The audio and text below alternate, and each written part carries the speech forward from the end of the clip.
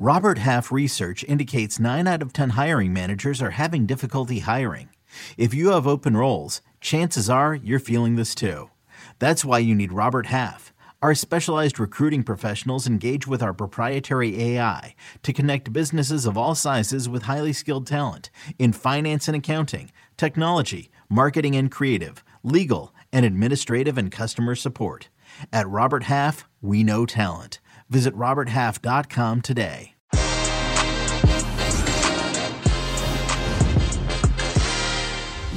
Kareem rises to the top in the Madrid derby. Inter Milan return to the Serie A summit, and penalties play a major role for 4 Premier League powerhouses, as well as the newly crowned MLS Cup champs. I'm LME, and I'm here with my beautiful American partners in recapping, Jimmy Conrad, Heath Pierce, to relive another weekend of high-octane drama. Que Golazo weekend recap begins right now. Everybody, welcome to Que Golazo. Thank you so much for being part of the family. If you're listening later on Apple Podcasts and Spotify, you know what to do. Please share, spread the word. Apple Podcasts, leave a rating and review. We're on Twitter, Que Golazo Pod, and YouTube.com, as you know, / Que Golazo. Very close to 6,000 subscribers, closer and closer. I know I've been saying that for like a month, but we really are getting that closer. Let's just get it over the line, please. And right now, if you are engaging with us, we want your questions, your comments, anything you want to throw at Jimmy and Heath. Weekend recap, always, as always, so much action to discuss. Heath Pierce, how are you, buddy? Heath Pierce disappeared. I'm going to take over for him, LME. Yeah, so, you know what? Jimmy, he said just wanted to go. He said the intro was too long. He couldn't wait around anymore. I'm going to take over for Heath Pierce. I know he's doing great. He's always looking handsome, but I'm going to fill his stead for right now until he comes back. Jimmy, how are you, buddy? I'm doing great, LME. It's another unbelievable weekend of games. You know, obviously had my eyes on MLS Cup. It's a long, arduous season, and NYCFC end up on top. Very proud of them. I was there at the first playoff game at Yankee Stadium when they took on Atlanta United, and really, I thought, demonstrated why they had enough possibility to go on to win, right? You have to be hot at the right time to win MLS Cup, and they made enough plays and had enough guys that stood up and took responsibility to get the result. Pretty dramatic finish, but they got there in the end, and just want to give a congratulations to NYCFC. Absolutely. That's why I'm wearing the jersey. As you said, Jimmy Conrad, amazing. They were actually my first ever professional written piece that I sold to Newsweek back in 2015. And, you know, obviously me being a New Yorker, I've come close to understanding what they're all about. Alex Callens, a Peruvian champion as well. Amazing year for him as well. So happy for all our friends, Ian Pouljoy, the Cooligans, just everybody really. So great to see New York City finally for a long time. Last time Yankees won the World Series was 2009. Knicks, forget about it. You know, Mets, forget about it. So, you know, it's good to have a New York title. So well done, NYCFC. By the way, hello to John and Ilyas, everybody, you know, all our loyal followers, Jimmy Conrad, every single week. They're always here on Sunday and they want to ask you questions. It's so great to see our family grow. Oh, there he is. You just listen. Here's the problem. Jimmy was saying you were getting too bored with my intro, even though I give you so much love. How are you? I'm doing good. I don't know literally what happened. My cable for my headphone was wrapped over the power cable, so I pulled the power cable out. I had enough battery, and then it just went crazy and said like my camera was no longer connected, that I had no internet, and I was like, "Oh, this is crazy." But yeah, Jimmy's also telling the truth. Just say your kids pulled the plug. I didn't want to hear. AKA, I don't want to hear that intro, Luis. Jeez Louise. What is this, your podcast or something? In a second, I will tell you everything that I did on the weekend that we won't talk about soccer at all. Anyway, welcome everybody. Heath Pierce, Jimmy Conrad in the house. We're going to talk about, as we were talking about Heath Pierce a little bit a second ago, about MLS Cup and NYCFC, but we got so much to chat about in Europe, of course. And we begin with the game that literally just finished a few minutes ago, the Madrid derby. It was Real Madrid against Atleti. Basically, this was a conversation that we all had. Real Madrid, if they won, you know, it was a statement to say, well, La Liga is getting closer to us, I guess. And if Atleti won, it was kind of like their mojo coming back, especially after, you know, securing a knockout stage. And Real Madrid wins it pretty comfortable. Jimmy Conrad, Real Madrid, you know, taking over 2-0. Luka Jovic replaced Benzema later on after he scored.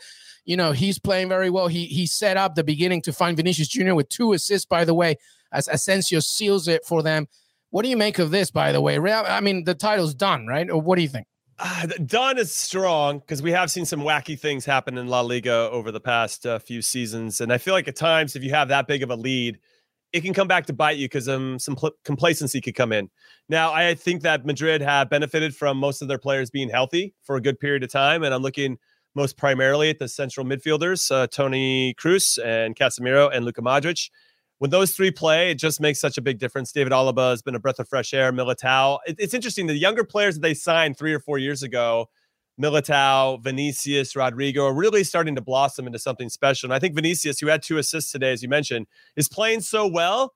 I would argue he's probably one of the top 5 players currently playing at the moment, right? Let's just say at the start of the season, Vinicius, I think, has to be in that conversation. I'd throw Salah in there, Lewandowski. If I couldn't pick players from the same team, because Benzema would be all right. Bernardo Silva's been very good. Mbappe's been very good. And there's obviously a couple others that I'm sure, like, wait, don't forget about this? Yeah, okay, I didn't forget about them, but those are my 5 at the moment. I thought it was a really professional performance from Madrid. Took their chances when they got him. Never really looked troubled. Atleti just, I don't know. I don't know what that team, they start with Cunha and Griezmann, and then at halftime, Simeone goes, all right, I'm going to put in, Luis Suarez and Joao Felix now. And you're like, well, wait, what? Like, who's your best 11, And I think what bums me out the most as an Atleti supporter is the fact that how many goals they've given up. They've already given up 18 goals so far this season. They've won leagues before, have gone through full seasons where they don't even give up 18 goals. So that's wild to me that there's a team that Diego Simeone manages that is that leaky defensively. But I just want to give a shout out to Madrid. As you mentioned, is the league over? I mean, they have an 8-point lead over Sevilla, who's in second. They've got a 13-point lead on Atletico and a 15-point lead, now actually 18-point lead over Barcelona with this win. It's feeling they have a game in hand, Barcelona. It's feeling like it's going to be Real Madrid's team league this season for sure. Yeah, the thing that I would add to that, and to go back on one of Jimmy's points, was the development of players over a few seasons. Obviously, that came with a lot of criticism, right, over those seasons, because the expectation is that you compete for a Champions League title every year, you compete for the league title every year, and if you fall short of one, if not 2 of those at a club like Real Madrid, it's a failure.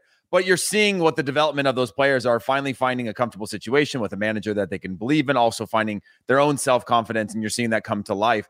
I think an even bigger indicator is, again, not just the players that Jimmy mentioned, but I'm looking at, just like you mentioned before, Luka Jovic becoming a key player for this team when they don't have him. Also going back to the fact that Karim Benzema came off in like the 15th or 18th or 20th minute a week ago for an injury, only to come back and play this one and lead the team to get that first goal. And it just shows the importance and the quality of a player that he is right now and the form that he's in, looking at 35 goals in 46 games, I think, coming into this match. So overall, it's just hard to see anybody catching them. When I look at the table, I think about Real Betis. If you watch that game or even watch the highlights, you'll see that Real Betis actually were dominated in the first half, gave up a ton of chances.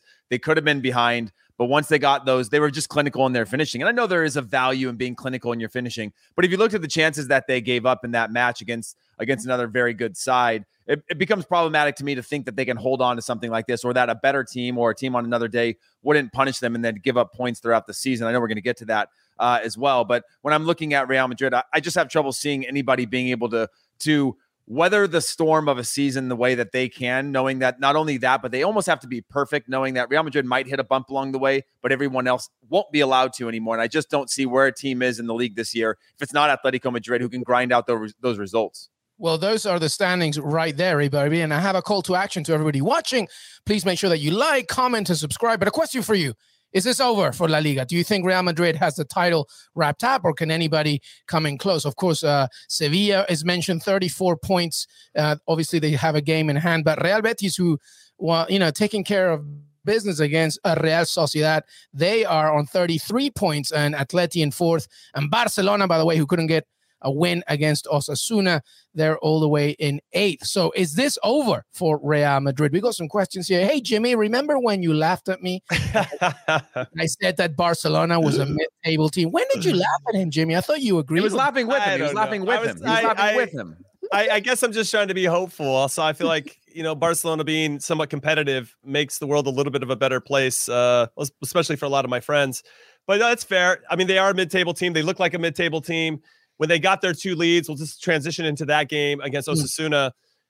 Barcelona, they're the type of team where, like, it's not over yet.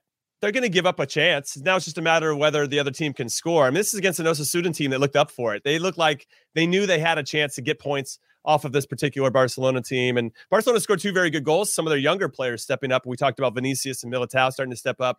I think in a few years, we're going to be talking about how special these players are to continue Heath's points about how to develop players, give them opportunities to make mistakes, right? They have to make mistakes.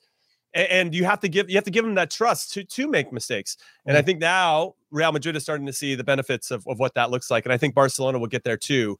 But to Wall Street's point, yes, otherwise Barcelona look pretty mid-table. They need to get players healthy too. When Ousmane Dembele's on the field and he started, I'm like, what? This guy starts games now and does it regularly? They just look a lot more dangerous. They look a little bit more unpredictable. They need more of that to happen. But defensively, they're so bang average. It's kind of sad to see that they're so vulnerable on that side of the field. And I think it's because they just run out a lot of center backs, not a lot of specific to the outside back position. They need to get a little bit younger there, or at least give Serginho Dest, who they don't seem to be the biggest fans of. I don't know. There's a lot to unpack there, I think, with Barcelona. But right now, and Piqué said it after the game, we just have to work on getting top 4. They're not even talking about winning the La Liga title anymore, and they shouldn't be. But it's just crazy how fast they've fallen, because they're only 2 seasons removed from winning the league themselves.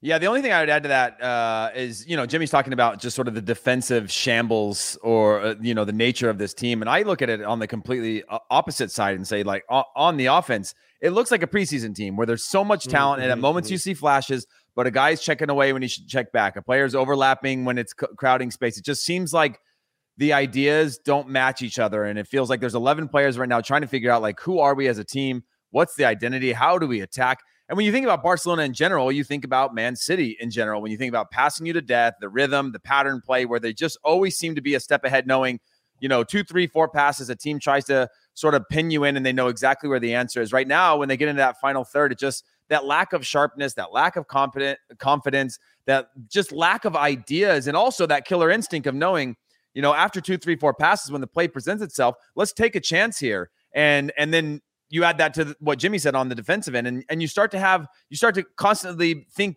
that, oh, today's going to be the day that we put all of this together. But it's not just 1 or 2 players either. It's constantly where you think you've got a good performance from a couple of players. You got Dembele there again, as Jimmy mentioned. And then it's a couple other players that are young. And that's part of being a young team. I think it's actually great that Piqué is talking about top 4, because it resets the priorities a little bit. It changes the dynamic again of what the expectations are, as opposed to every 3 points thinking that you're losing 3 points towards a title. You can now reset those goals and be like, okay, we're way out of the title race, but top 4, that's actually feels a little bit realistic if we can string together some good results. Well, they need it. They need it. Financially speaking, they need it. Symbolically, they need it. They need it. So as much as it can be an easier objective, it's still difficult enough. And I guess pressurizing enough, because they need it economically speaking. By the way, a nice little break for Barcelona between matches on Tuesday. They're going to be facing Boca Juniors in the Maradona Cup as well. Barcelona Live will be streaming that game.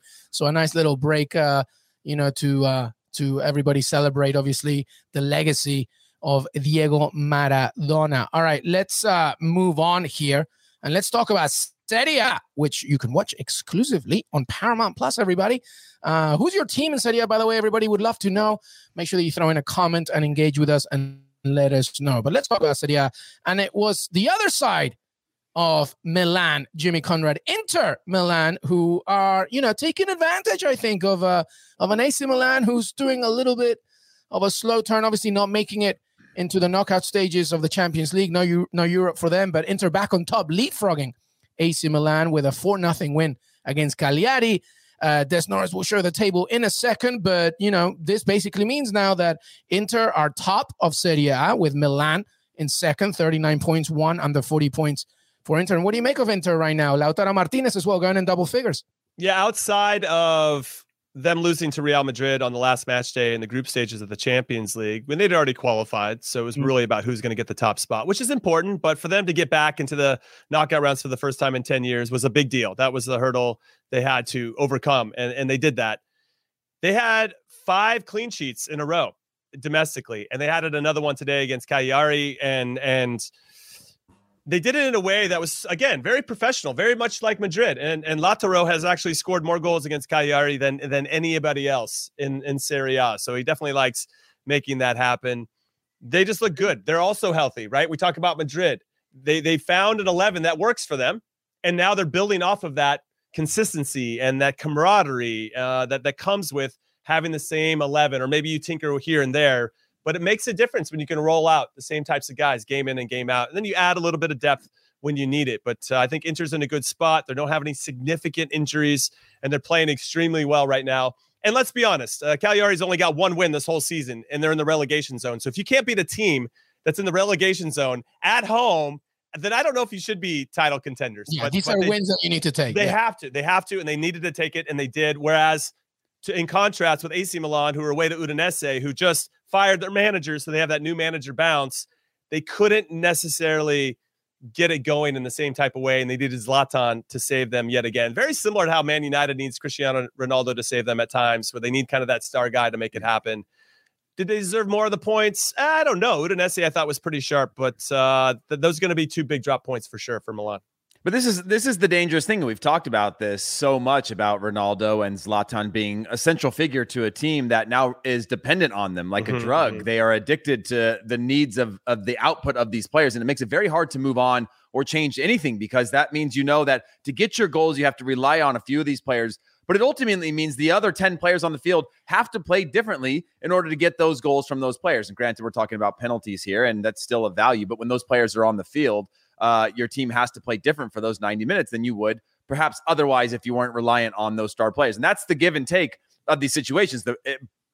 We've been talking about this for years for Zlatan, for Ronaldo. Every year that goes by, you're like, could this be the year where the output drops? Or could this be the year where sort of the balance ends? And obviously, they're going to score forever. And as long as they're playing, they're going to score crazy goals. But I agree with you, Jimmy. It's dangerous. When I look at AC Milan right now and think about their odds or their chances of winning the title, I feel quite differently than I did. I feel very similar to the way that I did this time last year, where it just seems like, okay, now they're out of Europe. They should be able to go and get points. They should be able to focus on these types of things. But I still worry about the depth of this team. I still worry about the fact that they should be weaning off of Zlatan in terms of his output, but he's still going to seemingly the answer of when you need him on the field, which I think is not a confident thing. When you look at Inter Milan, yes, they're playing against a team in the relegation zone, but it's a clinical performance. They never let them into the match at any single point. You could feel the dominance. You could feel that it was a team fighting for a title versus a team that's at the bottom. And at times, AC Milan allow other teams to feel a little more level to them in terms of what they're bringing to the table. So I think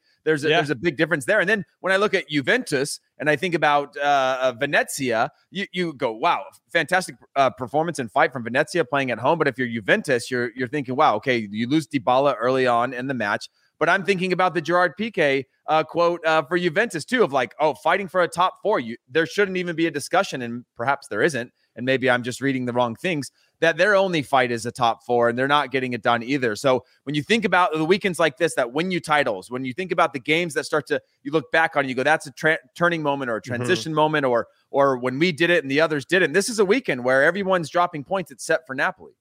Yeah, what I wanted to say, and there was a good comment there from Larry who said that this happened with Zlatan at LA as well. We could argue this happens to Zlatan in a lot of places that he goes to, including the Swedish national team, right? All of a sudden he comes back into the fold and Sweden doesn't play as well because I feel like their balance is off and everybody's deferring to the big star. Now, one thing I wanted to add to Milan, and I'll talk about Juve here a little bit as well, but with Milan, they made 3 changes at halftime. And I was really surprised that Tonali and Kessié didn't start. And he went with Benacer and Bakayoko, and those guys didn't look sharp. Now, I understand Stefano Pioli and the manager trying to rotate a little bit, thinking, all right, maybe we can get some out of these guys, get some rest for some other players.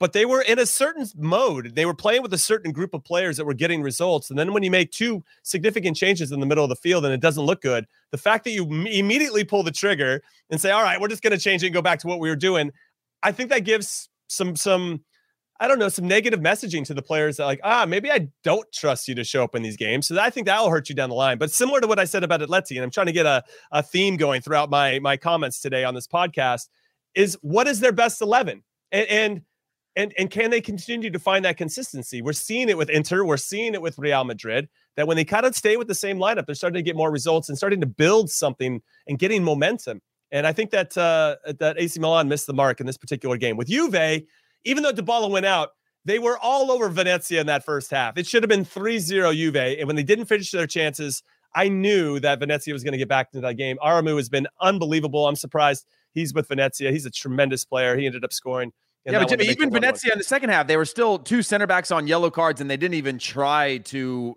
punish them in that sense or draw any. Right. Draw a second yellow, attack them, knowing that I they agree. can't poke at anything, and they didn't convert on that. I mean, it's very rare that you have 2 center backs on yellow cards, and when you have that situation, just the way the game is now, you have to attack that. You have to just force them to either allow you to go past them or stick their foot out or test that situation. I think not having Chiesa and Kulusevski really hurt Juve. Those players that do run at center backs, that do run at wingers, right? That put you on the back foot a little bit. And I think they missed a little bit of that, especially when Dybala went out.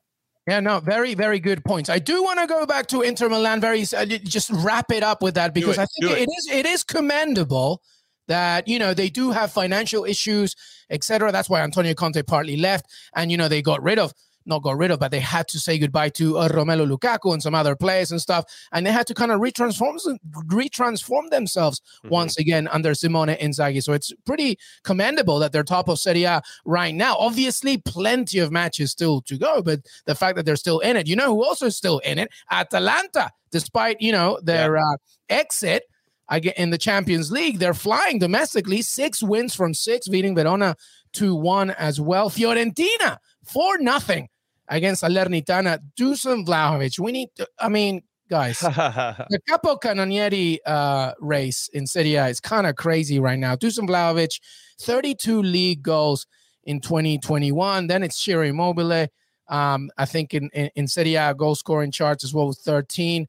And then Giovanni Simeone, I think Natalie said it earlier, he's kind of doing the opposite of what his dad usually likes to do, which is like retain, hold. Simeone is just like, give me the ball. I'm just going to score from whatever because, lucky Lady Luck is with me the whole time. He's a great striker, but he's always in the right places. Lautaro Martinez, 10. Duan Zapata. Good to see Zapata there as well. This is a crazy race right here, Heath Pierce. And then Jimmy chime in on the top scoring charge. Dusan Vlahovic. Fabrizio Romano did say it from day one. Watch out for this kid, and this kid is special.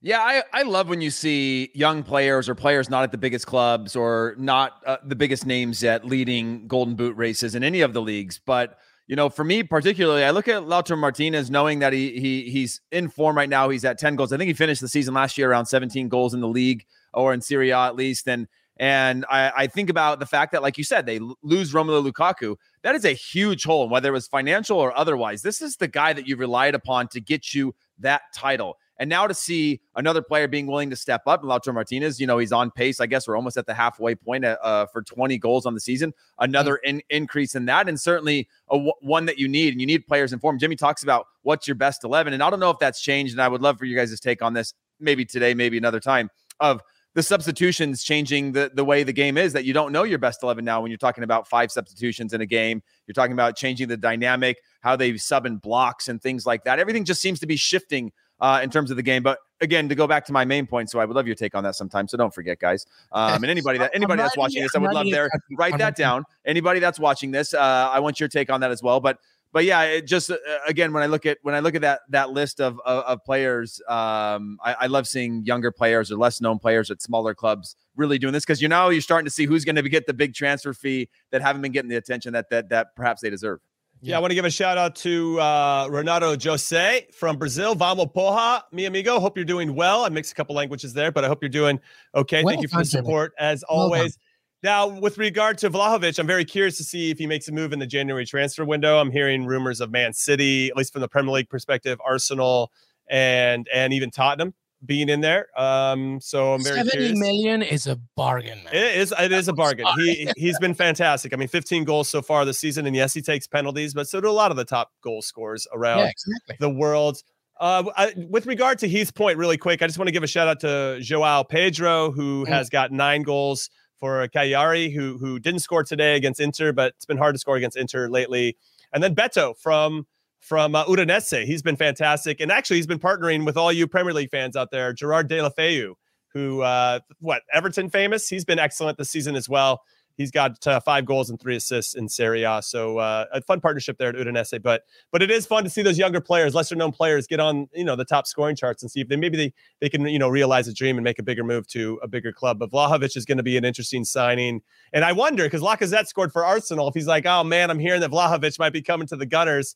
I might want to pick up my game because he scored a pretty good goal this past weekend, but I know we'll get into the Premier League here pretty soon. But I'm excited about Vlahovic's future. I believe Dusan Vlahovic turned down Arsenal. He was like, "Nah, I'm good. I'll stay around there and try my luck." Hey, by the way, Gianluca Lapadula has 10 goals in Serie A. I just want to say, in Serie A, what a great investment for Rocco Camiso, the American owner, to be able to now have this in his back pocket, knowing that he's going to get this big old transfer fee. Who's, if anybody watches it, the owners are very prevalent, or presidents are very prevalent in Serie A. Very other few leagues are like that, where they're front and center. They speak to the press. They're much more involved. They do press game conferences. They talk tactics and things like that. It's a very bizarre thing. But for him, I mean, what a great investment to know that you're going to have a young player like that sold on for a lot of money soon. 100%. We got a question about what's his ceiling. I mean, chime in, guys, but this guy could be, I do believe he could go into being the top 5, top 3 strikers for a long period of time. He's that good. I mean, I've been watching him a little bit ever since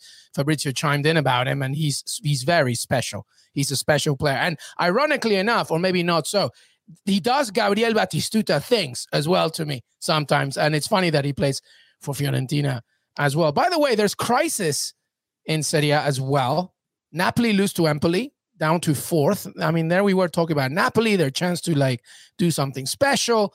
But now 4 points from the last 5 matches. You talked about Juve, Jimmy, earlier on. They dropped points to Venezia. Lazio slumped to defeat versus 10-man Sassuolo. And of course, we already talked about Zlatan needing a last gasp point against Udinese to close out a rough week for Milan. Who would you say, Jimmy, is a team that, my goodness, you're going to keep going down and down and down, or perhaps, the dreams of getting either top 4 or even winning the whole thing is over? I'd say Lazio stands out in some capacity because their defending isn't great. And even though they might be doing sorry ball on the attacking side, I don't know if they're looking so consistently good on the defensive side. I'm not surprised by Napoli, just to transition into them, because they have so many injuries to key players, especially in the spine of their team. That poor Chucky Lozano, by the way. Good. Yeah, And I know. It's just one injury after another for Napoli and for Chucky Lozano in particular. But I'd also add that it's just they weren't going to play that well the whole season, right? They were just going to have a natural, just like every season. There's always a tough time for every team in every season. And Napoli was going to have that. Now they're probably having that coupled with the fact that they're missing so many key players. And it's a bit of a shame because that they've got a really special team. And if everybody had stayed healthy, I think they would have been easy title contenders in Italy.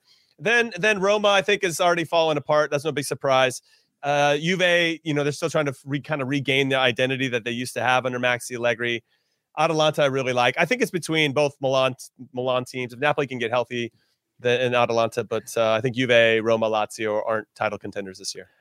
Yeah, the only thing that I would say differently than that is, for me, the focus is AC Milan. Just knowing that, again, they're kind of set up perfectly right now to go for a title race, and they're the ones that I'm worried about the most. Napoli have their excuse of injuries, right?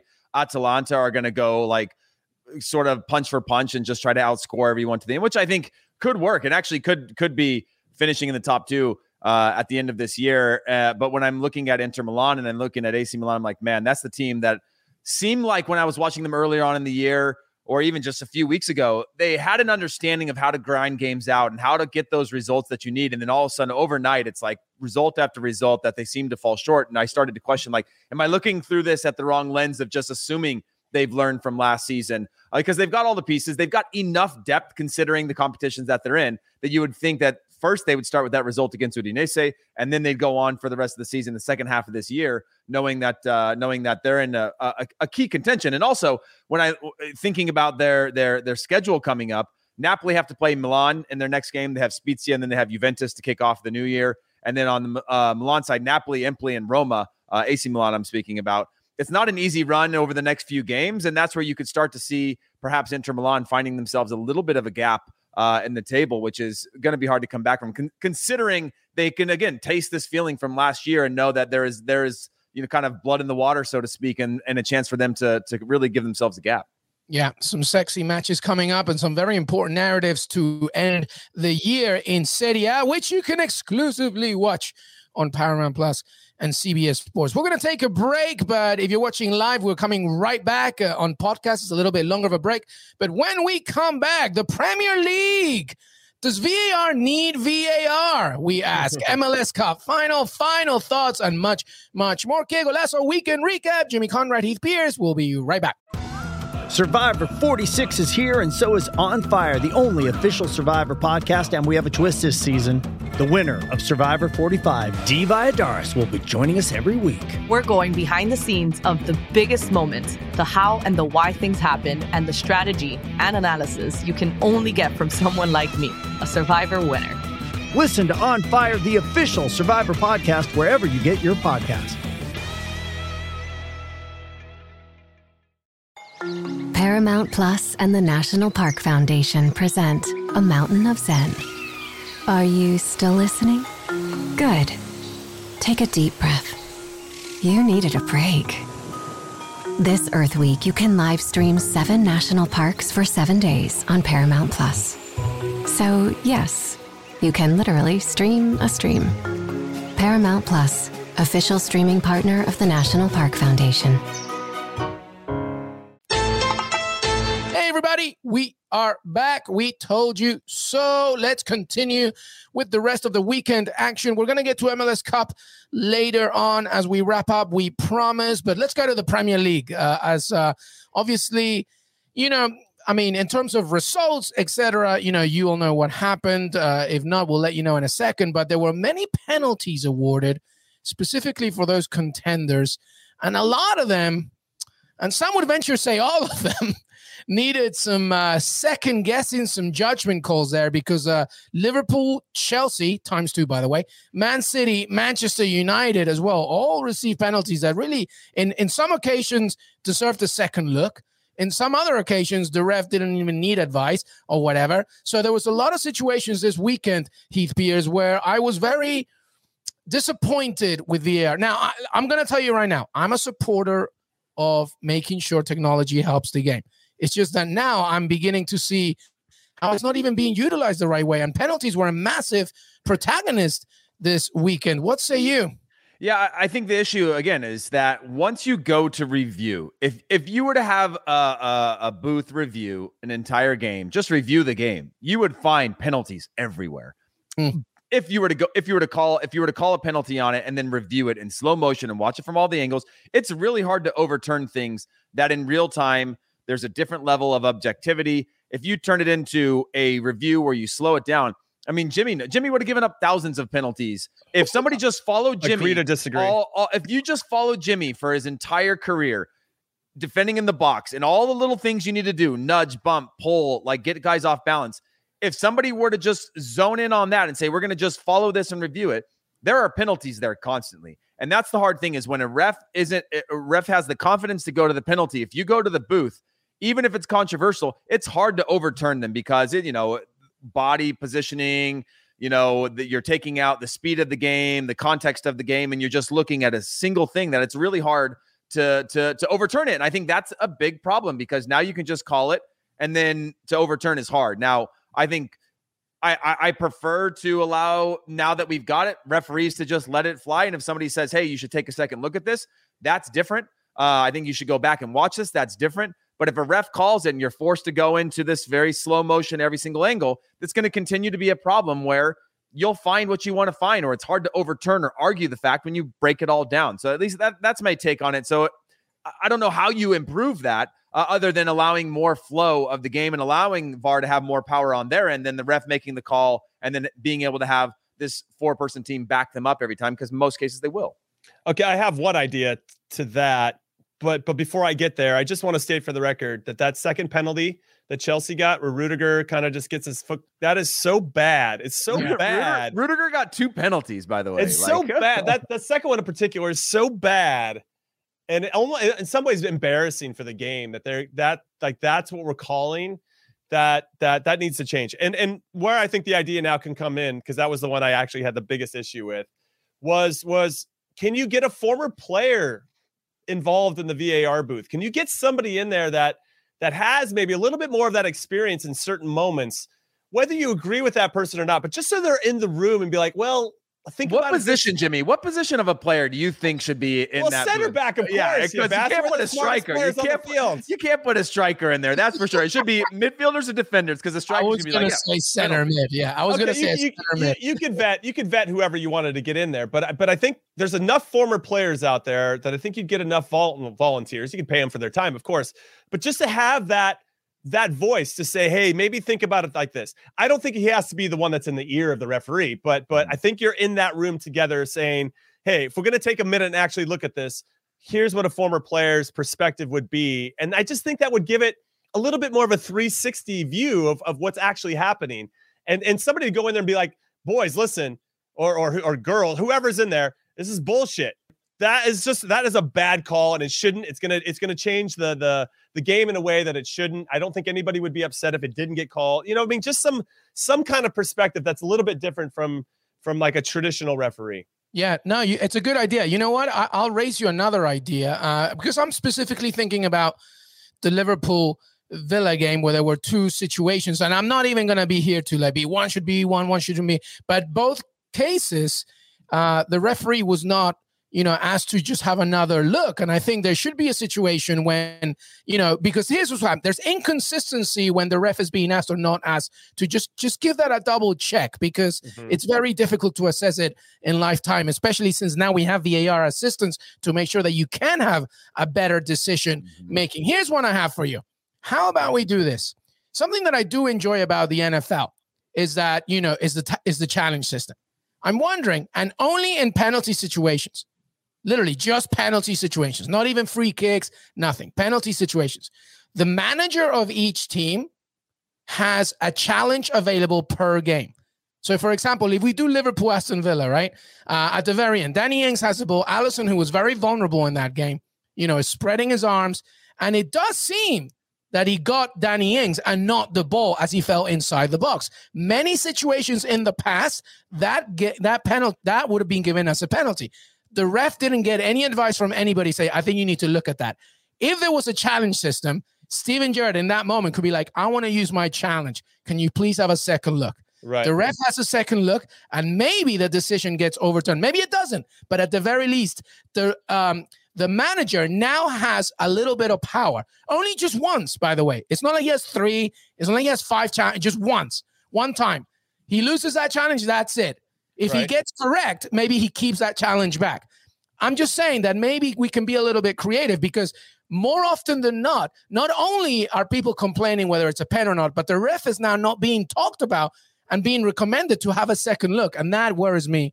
That worries me a little bit. I don't know if you guys want to chime in as we move on, but to me, that's something that maybe could be done. I mean, I think that part of the problem is that the manager sometimes feels helpless, because even though we have this technology, it's not being used. And that's how Steven Gerrard felt this weekend, I think.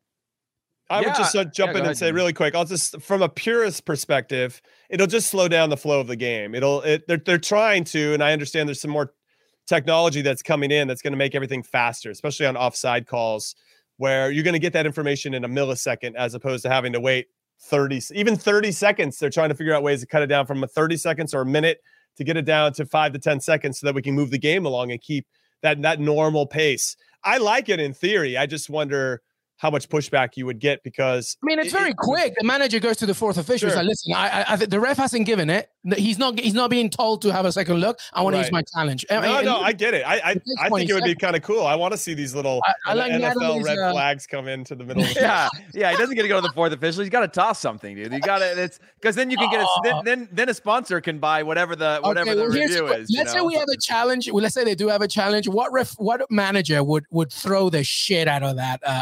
Throw it at the referee? Yeah. Who would do it? Like, Mourinho for sure jumps out at me. Antonio Conte says he drop it by his foot and then make somebody come and get it next to him. Yes, that's Conte funny. Would throw something else other than the red flag. I think he'd be fine. By the way, Natalie, you had a good idea. NBA, if the one that gets fouled takes the penalty. Usually in Man United's case, because he's always in the box, is Ronaldo. But that would be kind of. Oh, imagine Rudiger taking penalties today. You know what I mean? I love that idea from Natalie. I'm a fan of that. I actually think it would be pretty cool to have that step up. Yeah. If you earn it, you got to take it. I like it. I like it too. All right, but the ones that are like the discrepancy, like there's a handball, then I think you can have your designated penalty person take it. You know what I mean? Then it can be a Ronaldo. But if you draw the penalty, then you should take it. Yeah. Yeah. I love it. All right. Well, let's stay in the Premier League because I am worried, Jimmy, about Newcastle. When are we not worried about Newcastle? I'm not worried. No, you already know the writing on the wall. I'm in the phase of acceptance right now. They just recently won. They just recently won. What do you mean? I think now they're one win, one loss in their last 2 games. What did I tell you, by the way, in the weekend preview? I said that, even though they won against Burnley, they really looked super vulnerable. And look what Leicester City just did. Jimmy, are they going to be the richest club in the Championship? Is January the make or break situation for them? What do they have to do to avoid the drop? I think we have everybody right where we want them. I couldn't even wait till you finished saying that to last. Sorry. I was going to let you carry that bit for a while, but sure. So we got Liverpool, coming up, and we got City, United, Everton away, Southampton away. It's fine. Everything's fine. It's like that one meme. Everything's fine. This is the dog in the firehouse. That's fine. Newcastle. Yeah. When I watched the game. Like basically through this, like I'm barely looking through my eyes, through my hands to like watch this game. We're just terrible defensively. It's so bad defensively. Like one half chance turns into like a full chance, and that has to stop. I actually feel like when I think about Newcastle overall, they need to start from the back and work their way up to the front because we have players that have sauce up top that can win games or get opportunities. Callum Wilson's this good, serviceable Premier League player. Allan Saint-Maximin obviously got a ton of talent. Miguel Almiron, when he's free and actually can pick up a ball and run it at players, which is hard for him. Then because there's just like he doesn't get the ball in the right spots. I don't think we have players that help the team transition. There's a lot to unpack here. It's going to be a struggle. And if we go down, then we go down, and then we have to figure out how to pick up the pieces from that. But sometimes you got to take a step or two back to take a couple big steps forward, and that might be the play. This is somebody that's like trying to find the silver lining in this whole situation. It just sucks. Do either of you think that? Because I was thinking about this today, and I was like, would it be easier to go into the Championship is notoriously difficult. But if you look at the teams like RB Leipzig and Juventus when they had to go down and Rangers when they had to go up, if you stack the deck, you can actually create a team that's far better than anybody in the Championship. Mm-hmm. And actually have a realistic shot of just winning the Championship again. Now, it is a completely different style of play. You're playing teams that are going to play you differently, different pitches, different environments. I get that. But do you think that that's easier to do than getting 2-3 players and surviving in the season? Or is it better build than having a few Band-Aids this year? Now you're stuck with those Band-Aids, or do you think they have a plan in place to go and like sign a few big signings that are going to change the world for them? Because it is not just 1 or 2 players that are going to change the whole dynamic of. Now there could be 1 or 2 veteran players or players that shore up your back line, make you harder to beat, and then allow, like you said, the team to be a little bit more predictable on offense or when they're attacking. But I mean, I'm stuck between because of the. Playing 46 or whatever games, 48 games is a long season, no matter who you're putting on the field. I mean, essentially what you're asking, Heath, and we ask everybody watching, is Newcastle going to avoid the drop? If the answer is no, can they come right back up with all that money, with all that infrastructure? And the third question for you all, Jimmy, back to you. Eddie Howe, what do you make of that? I like him as a hire. I think he's a guy that knows how to get a lot out of a little. He did it with Bournemouth for many years with a small budget. Now he's got a bigger budget. Whether they trust him with it is something entirely different. We've had this discussion before. We can get into it a little bit again. I don't know who the first domino is going to be in terms of signings. I don't know who that first big signing is going to be. And who wants to come to a club? But isn't it weird that we're in the middle of December and that hasn't kicked off? That rumor mill hasn't kicked off? I think part of it is that for the British-based players, I don't think they want to live in Newcastle. I think they want to live in Manchester or Liverpool, or they want to live in London. They don't want to go out. I don't think they want to live in Liverpool. To be okay, maybe okay. I get what you're saying, but I'm just saying that I don't think it's a desirable location. If this was a struggling team in London, I think you get a lot more players that were a little bit more. I think it's more about players who are perhaps in other teams who are thinking of Europe next year or even playing in Europe right now. No, that's fair. But the city means a lot, right? With the competitions that you're playing in. We're looking at Bernardo Silva wants to leave because he's like, I don't love it here, but we are a beautiful city. I'm going to stand up for Newcastle. They're a beautiful city. It's more about whether an international player can go there and understand the Geordie accent. That's well, that's I wasn't trying to take a shot at Newcastle. No, I know. I know what you were saying. Staying in London. Yeah. But I'm just saying that every city's a beautiful city in Europe. It's historic. It's nice. It's whatever. But it's not the same thing socially of what attracts people to some of the bigger markets, right? Weather is all relative, but like, you know, in terms of if you're playing Champions League football, if you're playing at a top, in a top team, the city becomes secondary to that. But if you can have it all, if you're a big player and somebody's saying, hey, you can go to, you know, somewhere in London or somewhere like Newcastle and be part of a project, it's going to require a pretty big check to write for them personally to weigh those two options. Listen, it's not all doom and gloom as to mathematically speaking, right? A win, and then obviously of course. Watford and Southampton, who are still obviously just hovering over there. Honestly, you win 3 straight games, and everybody's like, "All right, cool, we're gonna make it." So I'm not. Yeah, I mean, look at the table right here. That's a big ass 3 straight games. I just can't believe you said 3 straight games. Okay, fine, 2 straight games. But what I'll add is that I love that you use the word infrastructure, because if we're talking about a proper project and you're going to invest that type of money that they have, then you have to start with the youth academy. You have to start with your scouts. You have to get into like every single area to make this as professional of an experience and of an organization as possible. And I think they need to work on all of it. So if you went down to the championship or if you stay in the Premier League, you still have to address all these other things. Obviously, it's going to be easier to maybe attract that player, get more of a head start if you stay in the Premier League for all the things that we've already mentioned.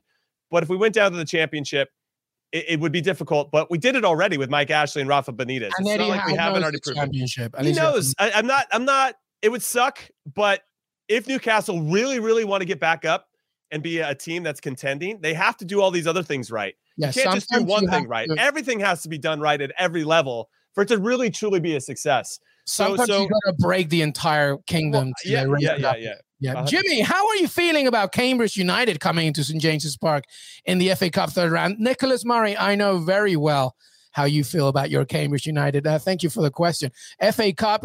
I'm sure it'll be a breeze after Man City, Liverpool, and Manchester United. I think Nicholas is feeling confident, Jimmy Conrad, about Cambridge United. Listen, we like cup competitions. Our fans in particular. You know, we'll undo our pants and whip out our thingy. You know, when Alain Saint-Maximin scores a goal, we'll punch horses. Okay, that's what we do. That's how excited we get as Newcastle fans. So I'll tell you one thing, though. Here's one thing, by the way. If they are able to get anything, a point out of Liverpool, Man City, or Manchester United, that could revitalize some kind of fire, I think. Do you see them, Heath, winning any of those games? Or getting a point? A point, maybe, but I think, again, you look past those, as Jimmy mentioned, we laughed about 3 in a row, but there's somewhere in January, February, and I don't have the schedule directly in front of me, where they're going to see this window of like, if we can get a run of form, or you get a point, it builds a little confidence. But it's against those other teams that that you've got a shot of getting 3 points. Perhaps you have a homestand, and if you can get 9 out of 12, or 9 out of 15 in a month. Heath, that actually comes to them at the very beginning of January. They travel to Southampton, doable. Cup match, right? At home to Watford, away at Leeds, at home to Everton. I mean, those are games that you can get points. But after that, it gets very tricky. Villa, West Ham. You don't want to throw Villa in there? It's easy points, man. That's up. Throwing Villa there. All right, fine. I'll put him in there. Fine. Just kidding. Just too easy or ego. No, there's no ego attached to Newcastle. That's very true. Hey, Jimmy, listen. The thing is, I got a very soft spot for Newcastle United. It's Norberto Solano's birthday today. That's right. Happy birthday. Yeah, absolutely. All right, let's wrap up the Premier League, by the way. That's it. Yeah, let's move on. Let's talk about MLS Cup, baby. New champions. My local team, NYCFC. Well done, Ian Paul Joy. Nice Cooligans. Ronnie Taylor stripped away. He lived up to his bet. Tati Castellanos, who I really don't think is going to be in the league much longer. He's quite a talent, but my goodness. NYCFC break hearts in Providence Park, and they beat. But guess what? It was dramatic, because always it has to be dramatic. It was a pretty poor game, I think. And then MLS got MLS-ish with Gio Savares' Portland Timbers equalizing literally in the final seconds to take it to extra time. And that's when you thought, my God, the momentum has shifted. And it did in many ways. And Sean Johnson, Jimmy Conrad, rightly so, saluting his friend as well.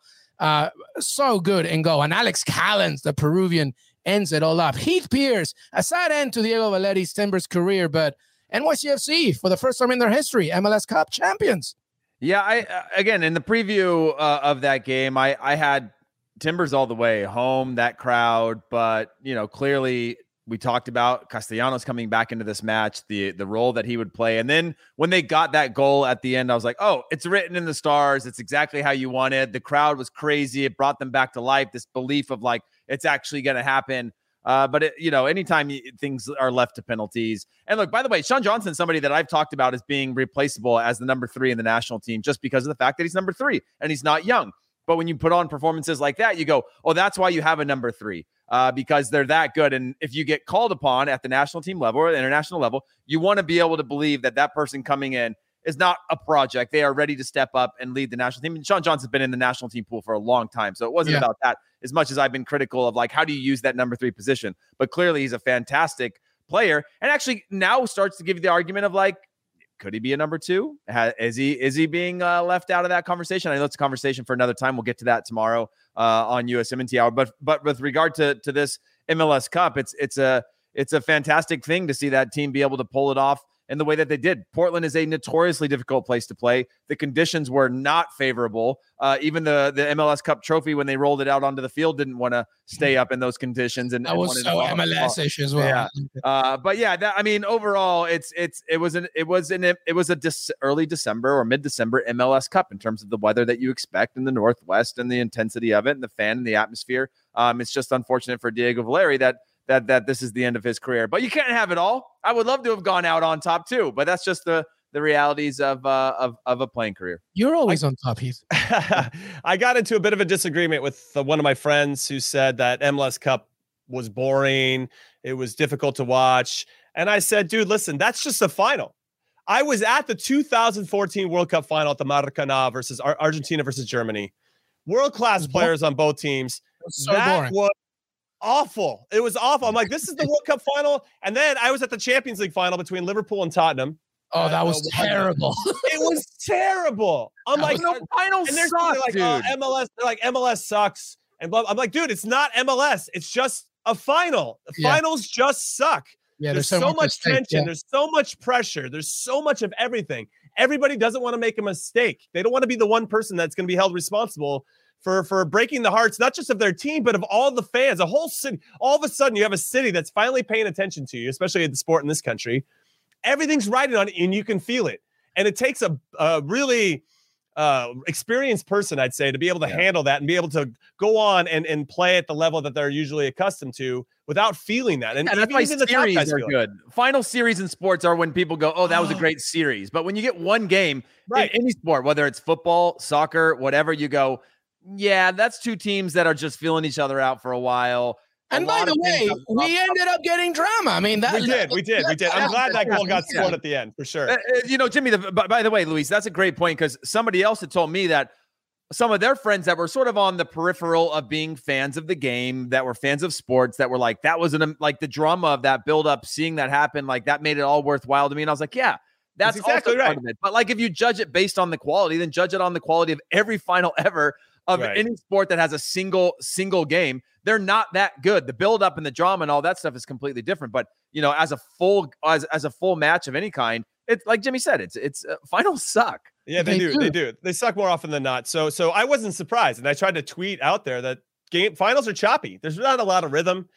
Even if you have a top player like Maxi Morales at number 10, who's cute as a button, by the way, it's one of my catchphrase for small playmakers. But if you see a player like that, you go and you chop him down as fast as you possibly can. You don't want that guy to get going and feel good about himself in a final. Like, that's just how games are played in those particular things. So I wasn't trying to necessarily win an argument. I was just trying to understand what it means to be in a final first. Yeah, and they backed off. But fair play to NYCFC. I think on the balance, they were the better team through the 120 minutes that we saw. I thought they had more guys trying to step up and do something. They were trying to be more assertive in the game. And I think they deserve to win. Now, to the question we had before, should there be an asterisk next to this win because NYCFC were the beneficiaries of taking on a Philadelphia Union team that were missing 6 or 7 starters that probably would have changed the outcome of that game? it's hard not to want to put that next to it. But those are the sign of the times, as I think Heath Pierce said the last time around. And it's not fair, especially to Philly. But what are you going to do? It's not NYCFC's fault. It's not their fault. It's not their fault. Right? So it's their journey that they'll follow. But it's a valid point, but it's not NYCFC. Their only objective was win MLS Cup. And you know what? Before that, they beat New England. So, like, who's to say what? At Gillette Stadium. So it's not like it was an easy route or a journey. They did a tremendous job. So well done. I'm very happy as well for Tyvon Gray, by the way, the first Bronx native to sign for the club as well. It's good to see, a local talent do his thing. So that's it. NYCFC win MLS Cup. Well done indeed. All right, let's do some final thoughts before we say goodbye. I want to remind you, because I don't want to forget, but we're doing a live watch along of the Champions League draw. It's a little early for my boys here, Jimmy and Heath, but and they'll be on USMNT hour duty as well later that day. But James Benge will join us, and we got a bunch of guests, by the way, for the watch along. It's going to be super fun. I might even be in my pajamas watching. It's going to be 5:50 a.m. All right, for me. So we're going to be doing it. I did mention it, Des. I mentioned Alex Callens early on. What? Oh, you want me to? How many? Mention. Listen, we probably don't have any more Chilean followers because I keep talking about Peru. Alex Callens, what a year for you. Yes, dale, compadre, mi causa. Excellent. All right. So final thoughts, everybody. Le Classique, PSG Monaco. You want to go there?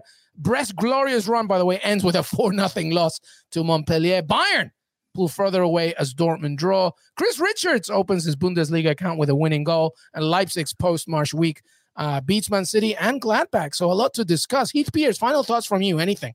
Yeah, the post-March thing is just a realization to me, and it could be just a new manager bounce, so to speak, but you could also just feel the confidence of players coming back that perhaps he wasn't the right manager. It doesn't make him a bad manager, but, perhaps he wasn't the right manager.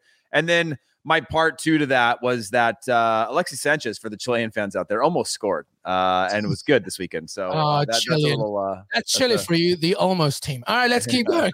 It was not true. They've won a lot, actually. Jimmy Conrad.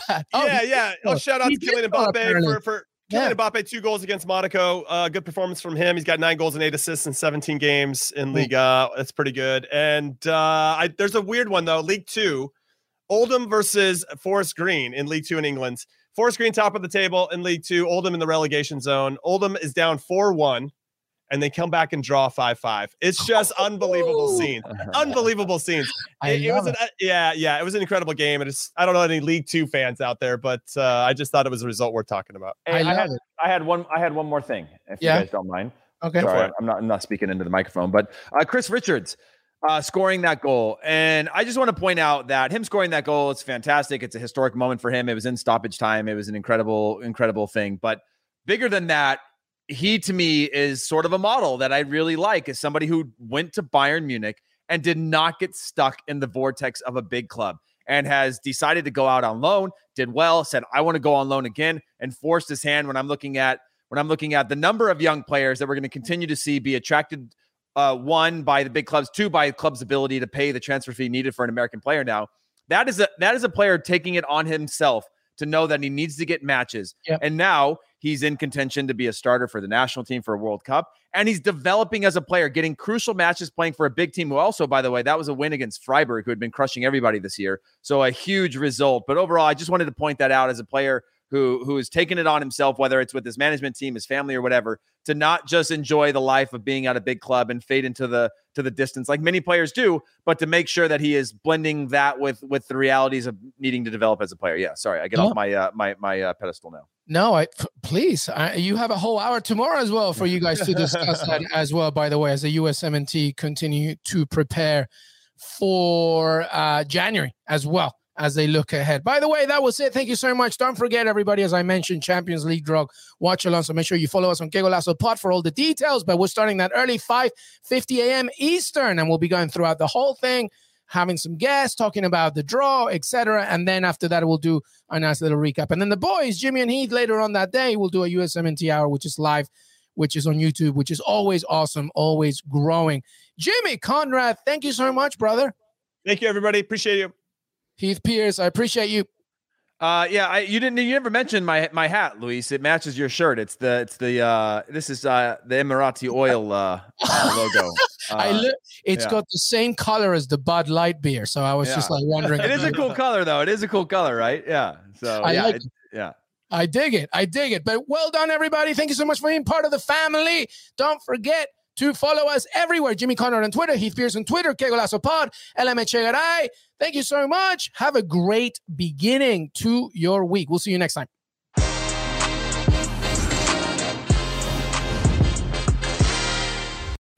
On May 23rd. I want to go back to normal. What's normal? The Paramount Plus original series, Evil, returns. We've already hunted werewolves, demons. And now what?